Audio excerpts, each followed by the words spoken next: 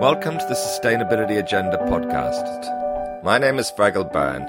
Every week I speak to leading figures from the world of sustainability and explore the sustainability agenda in marketing and strategy, technology, innovation, investment and finance. We look at the latest thinking, what's working, and the future and evolution of the sustainability agenda. So thank you very much, Daniel, for taking the time to join me today on the Sustainability Agenda podcast. Thank you, Fergal, for having me on. I'm looking forward to our conversation.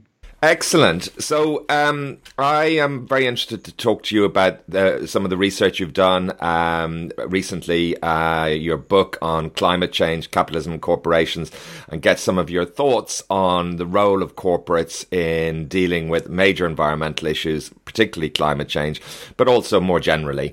Can you tell us a little bit about your background and what you do? All right. So my background is firmly in social sciences. So I'm not a climate change scientist. I study corporations. I've been working in business schools for the last 10 years or so around how corporations respond to climate change.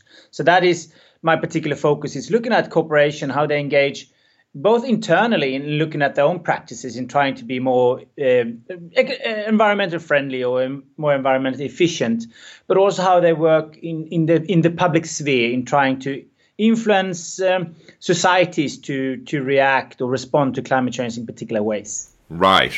Now, climate change is clearly a dominant environmental challenge and probably reflects similar kind of trends with respect to other environmental questions as well. But it is overarching. It's the one which is on, I guess, everyone's radar at the moment. Now, You did some research recently on the behaviour of a number of large Australian corporates, I think. The response to climate change changed over time and the various different phases, and unfortunately in the end seemed to fade away. Can you talk a little bit about what you were looking at during this research and what you found out? Yeah, so with my co-author Chris Wright at the University of Sydney, we try to understand how corporations engage with climate change, but doing this by talking to corporations. So while the book is mainly focused around 4 or 5 industries, we talk to around 100 sustainability managers or managers in different global corporations and large Australian corporations. These are corporations who have well-established sustainability agendas or CSR departments, have clear strategies in place, policies in place, in trying to do their best in terms of responding to climate change. And we found that when we met these sustainability managers, they were often what we perhaps can refer to as greenies, well read up on different aspects surrounding sustainability as well as climate change, and really willing to act on this and thinking it is important. So that we can see there is a lot of motivation and drive. And many corporations use this also to motivate the workforce. So they have green armies or CSR teams or sustainability teams. They have green days and stuff like that to get the workforce engaged in what they seem as an important issue. So, and often there is perhaps a CEO who leads these initiatives. A new CEO comes in, maybe a firm believing climate change and think this is important, and starting a range of new initiatives. And then they have policies to back this up. So within each statements, there also often comes, they're trying to walk the talk in establishing new sustainability practices, often around recycling, energy efficiency, and stuff like that. But there is always a moment in time when the sustainability agenda clashes with the main motive of any business, that is to make money. So when there's always that time when the climate change initiative or sustainability initiative is more costly than it is profitable. And as soon as it doesn't display that business case, which it often doesn't. I mean, some of these acts we need to do to stop climate change is going to be expensive. So when that business case is not upheld, they seem to wean off and find other excuses and other discourses of rationale to justify why they're not doing climate change. And this can happen over ranges. Say they have a low profit year or not growing that particular year, then they go back to basics and say, look, climate change and all that is all really good when it's good time. In bad times, we need to go back to basics. And back to basics is never really climate change and sustainability for most corporations. It's rather to make money and grow. So this is just one example of then when they start weaning off. And then, but that doesn't mean it can't happen again. A new CEO come around and say, look, climate change is really important. We need to do something about it. And off they go again. But eventually, again, it's going to lead to there's going to be a cost associated with trying to be greener. And since they can't justify the initiatives anymore, they try to use other languages to scale back on this. They often translate climate change into stuff that they're more comfortable with. So, for example, we have seen in many, many corporations how sustainability as a green issue over time get translated to the sustainability of the corporation. That is, the environmental or green concern get translated into long-term profit concern. Yes. Now, to what extent is this a uniquely Australian phenomenon? Oh, sorry, we don't think this is uniquely Australian at all. So these are big Australian corporations, and one of the big corporations is not an Australian original corporation. They have a big operation in Australia, but they're US-based mainly. And a lot of the corporations we spoke to while we are based in Australia has global headquarters outside Australia. Right. Now, this is a pretty depressing finding. How emblematic were the companies that you studied? How widespread do you think this is? And what are some of the factors that come into play here? Because clearly the corporation, I mean, a complex topic. There are a lot of layers to this. At the heart of it, you're talking about their desire and their need to make profits and investors' requirement that they do so. There are other stakeholders as well. Can you talk a little bit about how you saw that their influence of the different stakeholders and what happened? What was driving this? Yeah, I mean, as consumers, and you know, we also have green groups as like Greenpeace and Friends of the Earth and so on. And consumers put pressure on these corporations often to start engaging with these issues. And that also can mean at times it turns out to be a marketing ploy than a real sustainability or climate change agenda that really changes the drive of the corporation. We also know that these things goes in cycle in terms of how much media these corporations get. So you remember the Volkswagen diesel scandal, which really, if there was a social contract between the consumer and Volkswagen should not make so much money the following year. That, you know, there is no social contract. One can rather talk about sort of an idea of a social contract, a simulacra in that sense. But really, as a consumers, largely, we don't really consider the green concerns more than any other. So that social contract is perhaps a bit overstated in that corporations can obviously behave quite badly without anyone reacting in long term. Of course, there would be a short-term share drop price, but over the long term, even recent scandals doesn't seem to affect the business so much. Volkswagen being one, BP being another, and we have also other fossil fuel over history, but, you know, have had problems surrounding sustainability, which doesn't seem to impact much of their long-term growth or profit. Yes, right. Well, you touched on a few interesting points there. The social contract, but you've also, I guess, highlighted this question at the heart of it, which is this question about profitability. And are you suggesting that sustainability is not, cannot be, and largely is not a profitable activity for corporations? I know there's been research, and I'm sure you're familiar with, in LBS and in Harvard and George Seraphim and others, that seems to suggest that sustainability is profitable for the corporation and profitable for shareholders as well. And we can get on to the role of investors and some of the changes that are taking place there. But are you saying that you just think that that's not true, that it might be in a couple of isolated cases, but fundamentally it's not the case? I guess to answer the question, we need to define sustainability.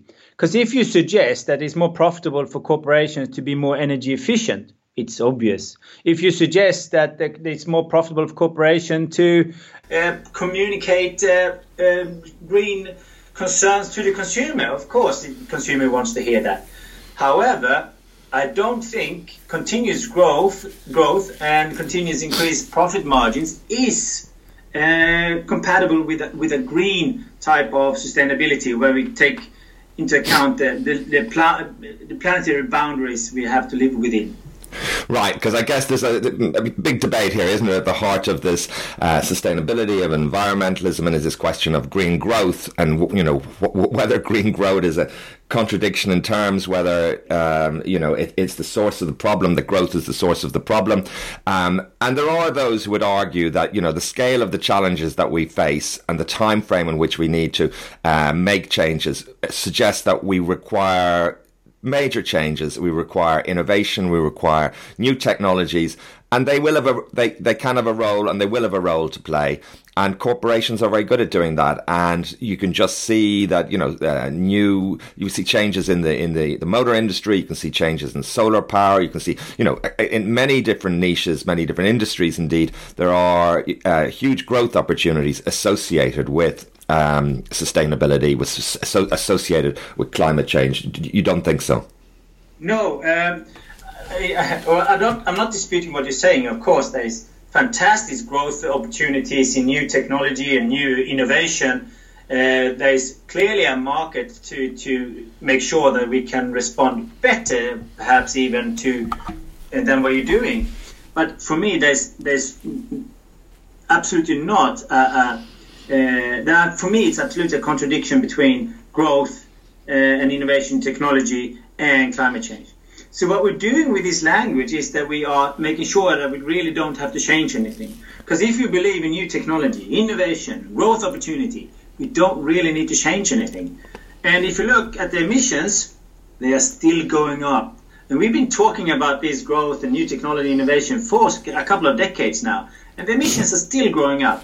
So for me, we need to start thinking completely different. We need an absolute radical change in how we organize us, how we identify our society, who we are as human beings, who we are in relation to in relation to other people. There's no way we can go on. Because even if we come up with really good new technology and wind and renewables and solar, the problem is that these industries doesn't catch up, because the growth imperative is so important that even if we come up with new technologies in renewables, they're still not addressing the problem of fossil fuel. Right. Well, clearly, the question of fossil fuel is clearly another specific one which we can maybe touch on a little bit. But so, yeah, clearly there's a difference between saying corporations are the solution and saying corporations can be part of the solution, and some corporations can contribute to helping. And in a similar way, it's surely we can hold the idea that corporations can have a role to play without saying that there doesn't also need to be regulation. Yes, I mean, of course, I think I'm definitely for for plurality here, and I guess part of the problem is that we only basically look to normal corporate solutions. We look to market mechanisms. We look to new technology. We look for innovation, and this for me is absolutely not enough. There's no chance that the corporations, with their short-term thinking, can address a complexity like climate change. For me, that's impossible for them. Obviously, they have an important role to play in making sure that the transition is working, and I prefer corporations to be less unsustainable than anything else. But at the moment, we seem to put almost all our faith in corporation, and I think that is a catastrophe in terms of being able to act on climate change. At the heart of this, how do you envisage what kind of organizational form would be appropriate to deal with the kind of questions that we're looking at? Oh, that's a fantastic question, and I guess that requires some imagination and looking forward and looking for what kind of organization do we need in society to deal with kind of problems like this. No doubt, we need stronger governments. And with stronger government, I'm not suggesting sort of a strong-handed government in the classical terms. I'm meaning a stronger government where we can see perhaps a Pollyannian double movement where when corporations are eaten into quite a lot of civil society, we used to see a swing back through government regulation. So an example would be in the 70s in the US, after Rachel Carson's book, The Silent Spring, we saw how EPA was funded, how a range of different legislation came into play in the US. Similar movement happened all over Europe in around the 70s and 80s. However, since then, we can also see how a lot of these legislations has been dissolved or disappeared. And a lot of us recognize, I think, and this is, I don't think, a big statement, is that corporations now has been taken over quite a lot of civil society functions, and there seems to be a lack of legislation around corporations, perhaps illustrated through the financial crisis. But what we're not seeing at this time around, so we have the same problem. A lot of people recognize, wait a second, this is not right. Well, they seem to have a little bit too much power. What we're not seeing this time around, but that we saw in the 70s and 80s, we're not seeing the government stepping back in and increasing legislation around a lot of these things. Rather, we're trusting the corporations to do it themselves. So we're saying, look, we want you to voluntarily do this, we want you to report on this, and we see also that corporations continue to fight this. It doesn't matter what area of sustainability, social environment, Coca-Cola will fight higher sugar tax. The tobacco companies did fight any legislation around cigarettes. The fossil fuel is desperately fighting anything minimizing their profit around fossil fuel. So having the fossil fuel to fund part of the Paris meeting and having them at the table in discussing energy solutions, for me is a bit problematic in that this will stop the double movement we need. We need 80% of fossil fuels to stay in the ground. And we don't need Shell and BP to sit on the table discussing energy solutions. Right, that's an interesting question, isn't it? The degree to which they can be part of the solution. They should be at the table, shouldn't they? The question becomes, how much power should they have at the table? Well, yes and no. I'm not sure they should be at the table. In the sense of we have experts, and you have spoken to many of them outside the business sector who know quite a lot about this. We have universities full of fantastic researchers with pretty good solutions. We have politicians, we have policy makers, we have bureaucrats, we have good handle of this. It didn't used to be that we invited the corporation that we discussed into this discussion. Of course, they should have a say, but maybe not at the table, though, because they come with a particular narrow interest that the rest of the stakeholders may not. Right.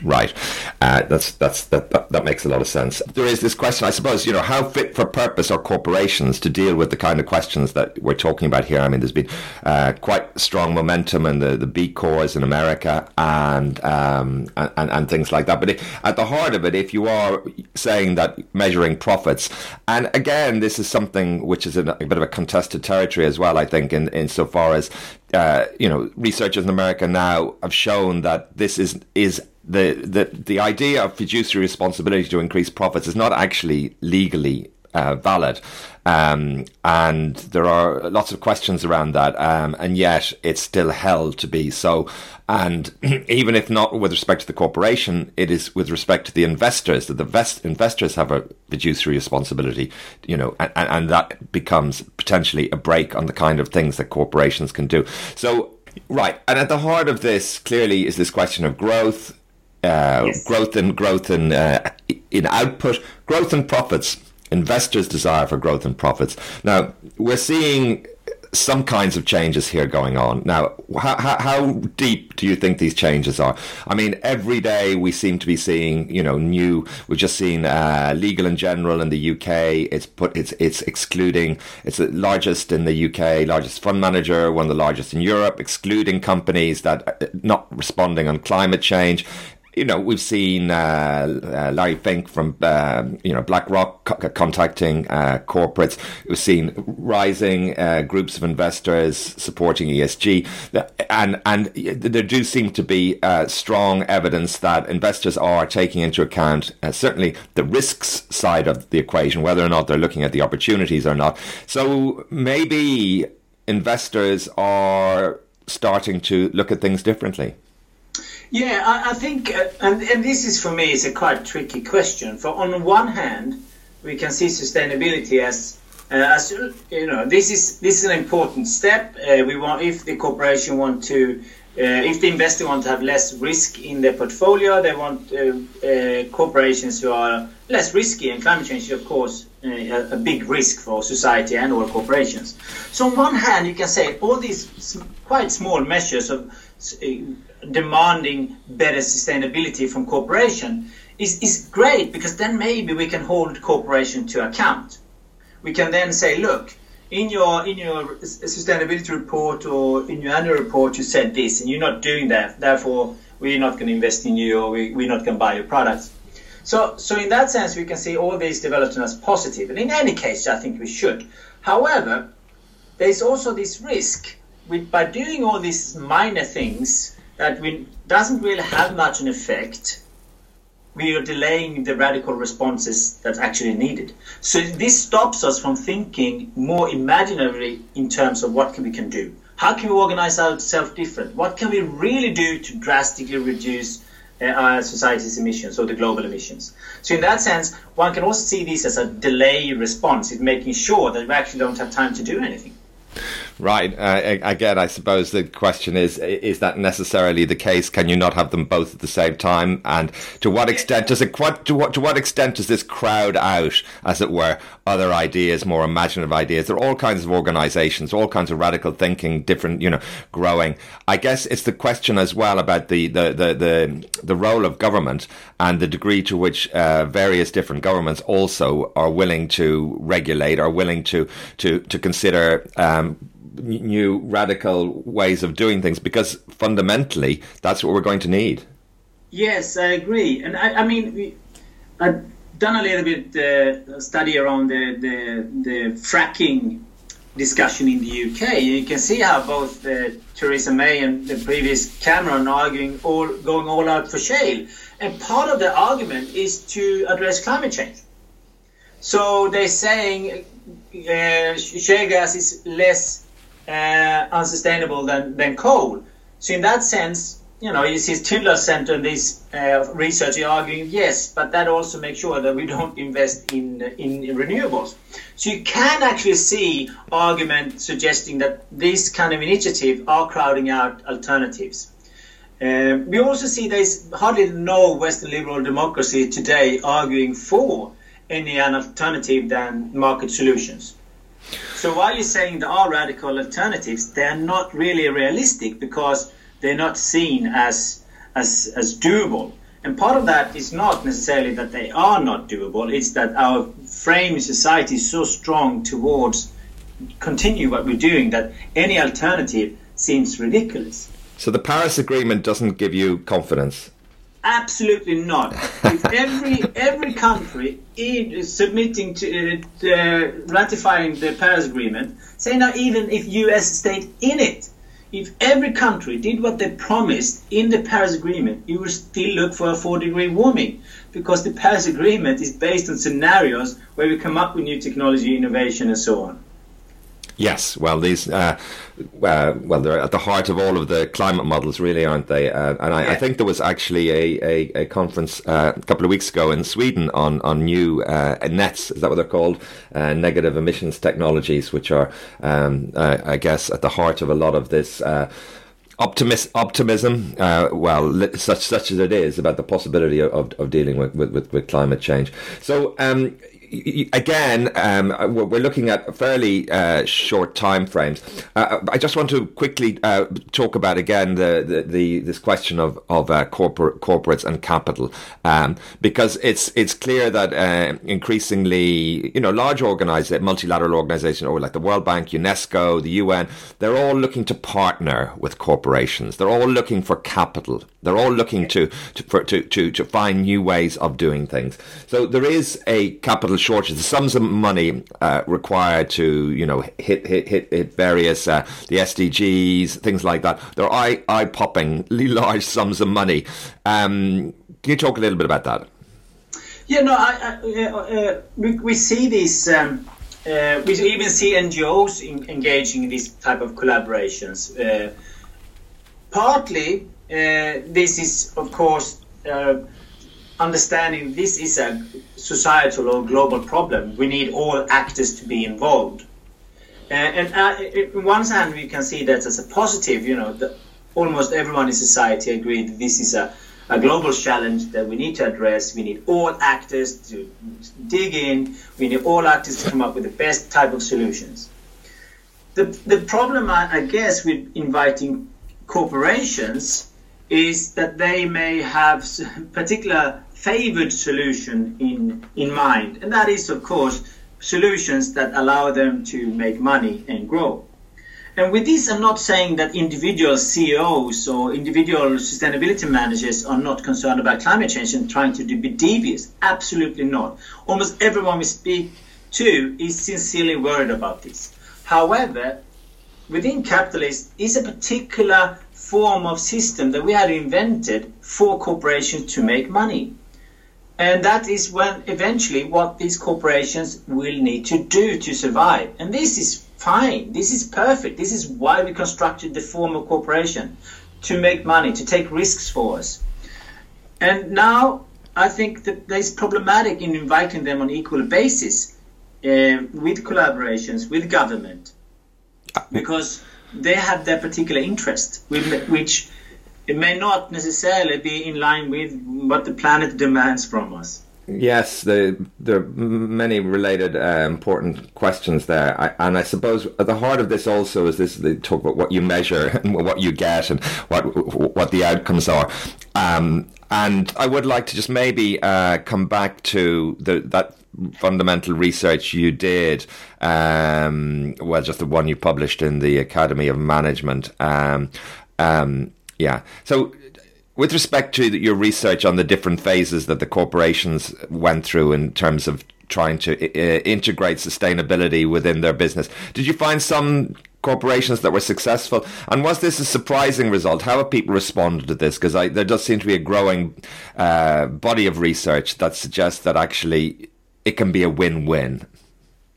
Yes, I think there's a growing focus on research that want to show a win-win. And a win-win here, again, is determined on your definitions.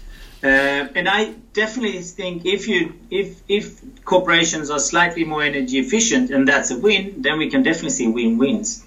So we, I guess, take a more radical position in trying to follow corporations' commitments to these things. And so while we saw plenty of corporations doing good work and doing really good work, we saw a lot of committed people in this organization trying to do the absolute best for the environment. I guess for us it comes back to that moment when there is no business case, and that will always come in any business where you scale down your efficiency or invent new products. But that moment when that green promise is not necessarily driving more profit. Another problem is, of course, the short-termism of a lot of these corporations. The managers, they are operating on quite short-term business cases.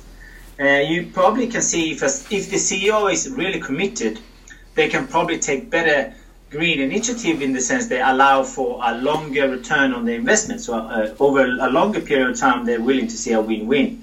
And if you lift your eyes a bit towards the horizon and have a 3-year return on investment on green initiatives in corporation, you will see perhaps more of these win-wins.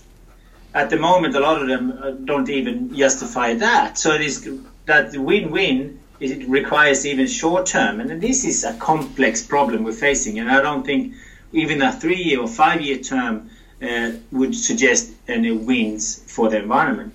So when we talk about win-wins, I think we have diluted the idea of sustainability somewhat. And things also change, don't they? There's dynamics of change that hard to put down to one single thing. Like a one particular corporate activity. What you've got going on now in the motor industry, for example, is a complex of different factors interplaying, which just can create disruptive change rather than any one actor setting out necessarily to do that. Yeah, but I think we're somewhat, and I'm definitely one of these, we are a bit blinded by this optimism, or maybe just the will to live, in the sense of a good planet to live on. Because if you go back to just the motor industry you refer to, it hasn't really changed. How many percent of today's cars are electric? The cars has looked exactly the same, and the diesel scandal also illustrated. The Volkswagen diesel scandal also illustrated the nature of the beast. And I don't think the motor corporations are better or worse than any other. So this is the sort of dilemmas. They of course want to do things, and sometimes they cheat a bit, but also they also mostly want to make money, because that's what we invented them for, and that's what the investors require, and this is what the employees want. So it's not the car hasn't done much for the last 100 years almost. I mean, they look the same, and they are mostly driven by combustion engines, and they spew out fossil fuels. This hasn't been a revolution. Well, it may well how that plays out, but the commitment of major companies to go to electric cars, and they have their own questions as well, how sustainable they are in themselves in terms of the production and so forth. But there does seem to be it's certainly an example that people trot out and people talk about, and some people optimistically believe that there is a significant wave of change unfolding as we speak. How much has happened? Yes. Yeah, but sorry. But we say even now, we all from tomorrow want to drive around Teslas. Absolutely. It doesn't solve the problem, because you still need to sell more Teslas. So unless you then has no fossil fuel in the production, and the energy goes into the Tesla is not fossil fuel, you haven't solved the problem. Well, it's this question about growth, isn't it? It comes back to this question of economic growth, and it comes back to organizations that are optimized to grow, and organizations that are funded by investors that are looking for growth. And in a sense, we all are, in the sense that our pensions and all the investments and so forth are tied into that. And it is quite interesting, I guess, to see what happens when people are confronted with the trade-off between growth and environmental actions, which is a whole other area, I guess. But yes, I mean, this question of fit for purpose. So I guess in a sense you're saying that the corporation is great at doing certain things. It's not fit for purpose in dealing with the key environmental sustainable issues that we're facing at the moment. What kind of, maybe we should come back to this again, what kind of organizations? I'd be interested a little bit in your thoughts there. I know in Sweden, certainly a more social democratic model, and some of the Scandinavian countries, a particularly good track record with respect to the environment. Do you see some exemplars there? Are there countries that are you see, reinventing government or bringing in new government initiatives, finding ways that works? Yeah, no, I wish what you said would give me some comfort. I don't really necessarily think that Sweden, with many other Scandinavian countries, has turned quite a lot towards the democratization of different aspects of society. And I think you perfectly illustrated the problem when you mentioned the pensions. We all are invested in the continuation of corporate capitalism, and that's why it's so hard to shift it, because we're all going to be losers. If we're just a few rich bankers or something that at the moment has media against them, or a few rich investors, if they were the only from lose, we would see a revolution against corporations now. We're not going to see that because they are ingrained in all our investments, in all our aspects of society. So when looking for alternatives, I guess it's really looking at alternatives that at the moment goes beside what we can see as a form of corporate capitalism. So we have communities perhaps engaging with each other and energy communities owning up their own energy in Germany and Denmark, where the communities themselves organize and own their energy. Then there is no profit imperative, there's just an imperative to make sure that they can keep the lights on and have a decent life. So these kind of movements, and this will take time, but I think we need to develop them at the same time as we continue with the system. So when we realize that we have enough strength in our other alternative forms of organizing, communities or co-ops or city-owned or community-owned energy, food, and so on, we can make that shift without really stopping everything. Because that's, I guess, what everyone is scared of, is that idea that there's going to be a disruption, that's going to be violent, or which is highly problematic. So I think what we need to start doing is supporting alternative organizational form than corporate capitalism.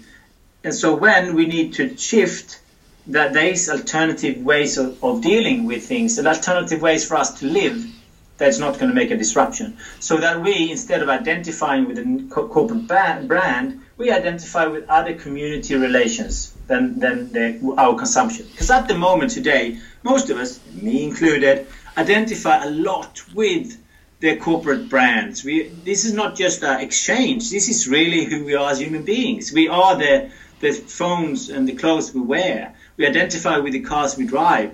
I think we also need to shift that human psyche and start identifying with other social relations that is not corporate capitalist driven. Yes, this question of the values, and we talked about the influence of organizations to some degree, and the whole neoliberal agenda, which has been certainly we've had a couple of decades of, and some people believe that we are seeing some changes there, and some questions in the IMF starting to issue different kinds of publications, use different kind of language, talking about neoliberalism and so forth. Yes, I think you're right in that we see some more skepticism towards this. I mean, both the major parties in most liberal democracies moved towards a center where the center was neoliberalism. So that goes, for example, Labour in the UK, but also in this classical social democratic countries, they moved far towards marketization and in sorting out their policies. And we also see almost an impossibility for redistribution today. So part of why we're also looking for corporations is because we cannot any longer look for government for fundings. Yes.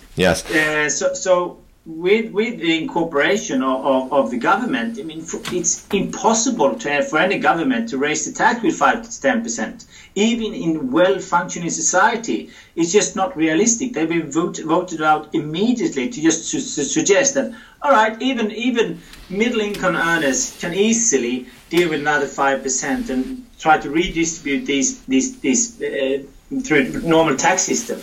It's impossible to imagine that because we are so committed to having 2 holidays using some of the air carriers. We're committed to having 2 cars per family. So I'm not talking about, of course, those in society that are the most vulnerable. I'm talking to the big mid section of society that easily can handle this if they're just willing to change lifestyle. But we're not. Yes, we're all involved in it together, and I know that some of the academics, Kevin Anderson for one, climate change academic, talking about an activist talking about the flying to conferences and if you look at the consumption pattern of the top 10, 20% and compare that with average levels, you could see some pretty dramatic impact that the wealthiest portions of society actually have to pay. How important do you think carbon pricing is, and is that a reflection of the commitment of governments to really dealing with some of the so-called externalities, but the climate change and environmental problems we face? Yeah, I think carbon pricing is for me a market mechanism that is designed around the market, and for me that still support the current trajectory. It does not necessarily completely alter the trajectory unless you have a really tough cap. But at the moment we're not looking at any tough caps in these carbon pricing or carbon taxations. We're rather looking at market schemes where there is still potentiality for growth, which for me is not really within what we need to do to keep this planet at a healthy level. So for me, carbon pricing is not discussed in a way that really is according to what is required. If there was a cap that suggests that 80% of the fossil fuel would stay in ground, sure, I could support that. But then comes another problem. That means very few rich countries or rich corporations or rich individuals can be able to pay for this, but those most vulnerable in any society or the most vulnerable societies is not. So for me, the question you asked me around how will these organizations look like? What kind of organizations do we need to foster as human beings, both in terms of individual freedom, but also in terms of solidarity? And I don't think any serious scholars in this is going back to some form of state planning communism, but we still need to look at alternative forms of organization that does not mean corporate capitalism, avoiding that binary, because as soon as you criticize corporate capitalism, you get the communist hit back at you. But there is a range of different ways we can organize us and have done throughout history. I mean, the time on Earth for corporate capitalism is very short. We have other forms of organizing, and I'm not saying they were good, but maybe they can be developed. How can we develop cooperatives to deal with some of these problems? How can we develop communities to deal with some of these problems? B Corps in that sense. Maybe not. What are the good things about B Corps? How would the next version of that look like? Yes. It's quite a challenging agenda to think through these questions and to as you say, need an active imagination. An active radical imagination to think of some solutions and think of new ways forward, and I suppose to be willing to try them and be willing to fail as well, but willing to create an ecology of different kinds of organizations. I wanted the question I was going to ask you before, and this is the question I was going to ask you before. Now, there are questions about the degree to which you've raised questions about the degree to which sustainability initiatives can be profitable for corporations. I guess not necessarily on an isolated basis, but on an ongoing basis, that a sustainability strategy would generate continually growing profits over time. I guess the other side of the question is the other side of the coin is that if you look at nature, you could say it's one of the last uncommodified spaces, and what the risk is here, the massive sums of money going into that are required for the SDGs, for example, the massive sums of money that are required for the new energy solutions, that essentially, that if it's corporations that are going to be the agents of development of these new solutions, that we're just going to see an increasingly intense commodification of the last outpost, maybe before space. I completely agree with that analysis, and I think we are seeing that. I mean, in the UK you have that nature market task force, and we see that in all types of countries, and associations are trying to come up with a number for the environment. So how many billions are the bees in the UK worth in terms of their pollination of both crops for eating, but also for flowers and so on. So if we put a price on bees, maybe we can save them, because if they have a value, we can save them. Well, that's an interesting question. That's an interesting question because I spoke to Cameron Hepburn at Oxford University about this, and he said that this is just quite similar to what you do in the health system. You know, you have to make these assessments. You put a value on a human life. It's not that you're actually valuing the human life, but you use it for assessments of the kinds of medical interventions that you can actually provide. So it's really just a guidance mechanism. It's not actually saying that you're going to be, you know, turning the human body into some kind of market. Well, yes and no. That is, if you think that language is completely neutral, it is not a problem. But if you think language is performative in the sense of if we say something, that will also form our thinking and our discussions. So if you start putting a price on things, that could then start informing the decisions, and we can also see then how we can evaluate decisions based on these pricing.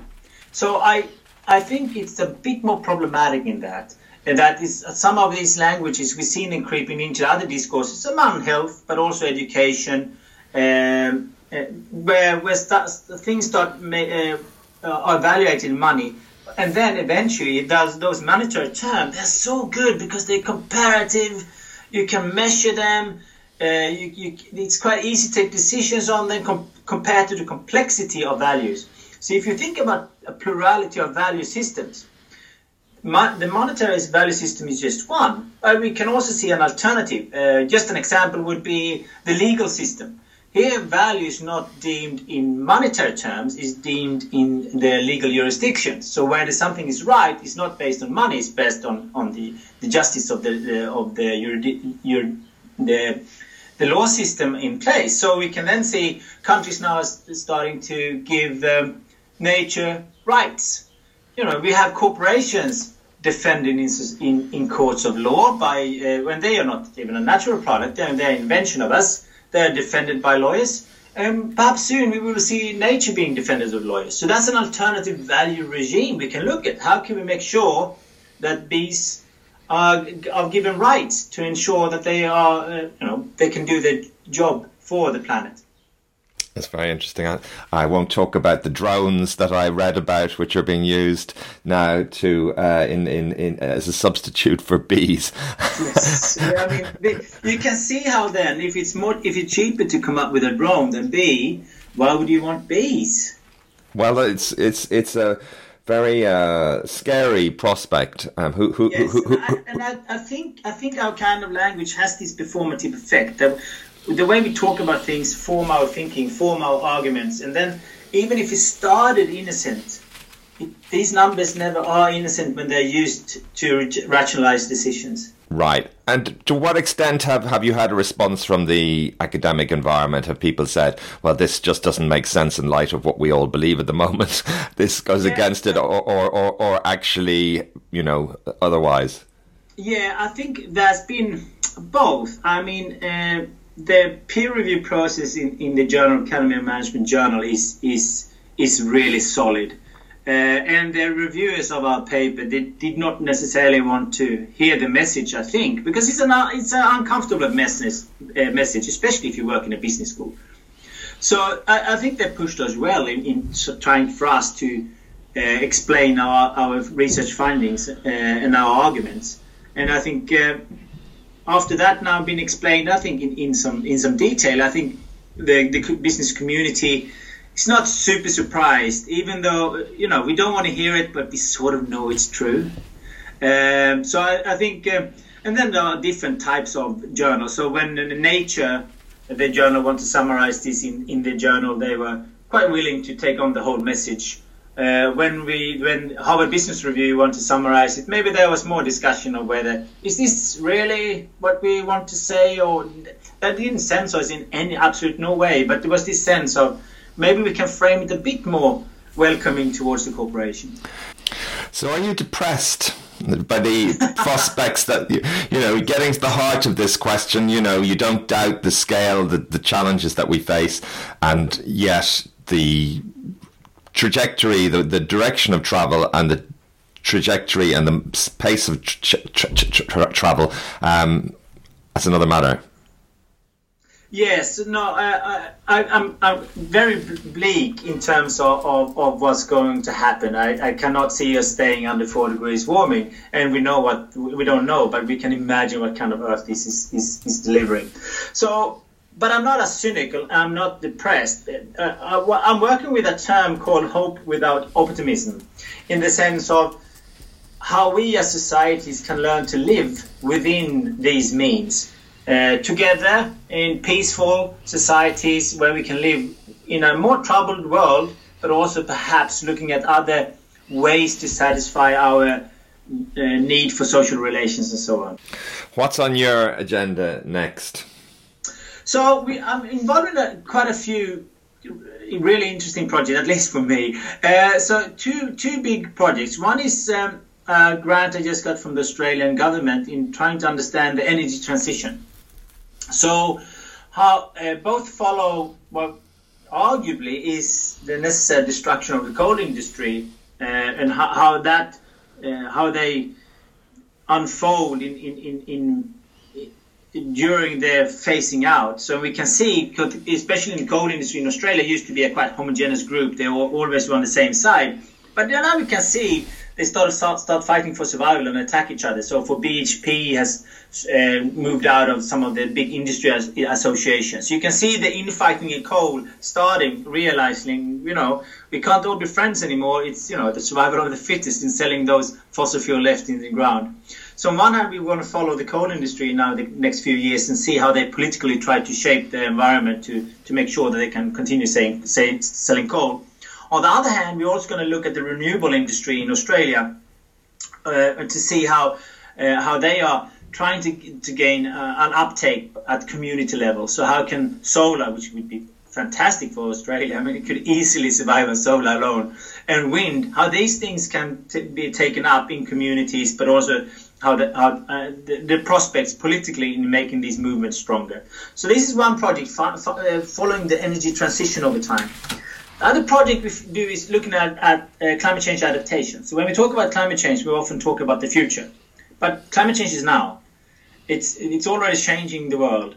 So we're looking at places where climate change is at the moment negotiated and discussed. So one of them is the Great Barrier Reef. Half the reef was bleached just the other year.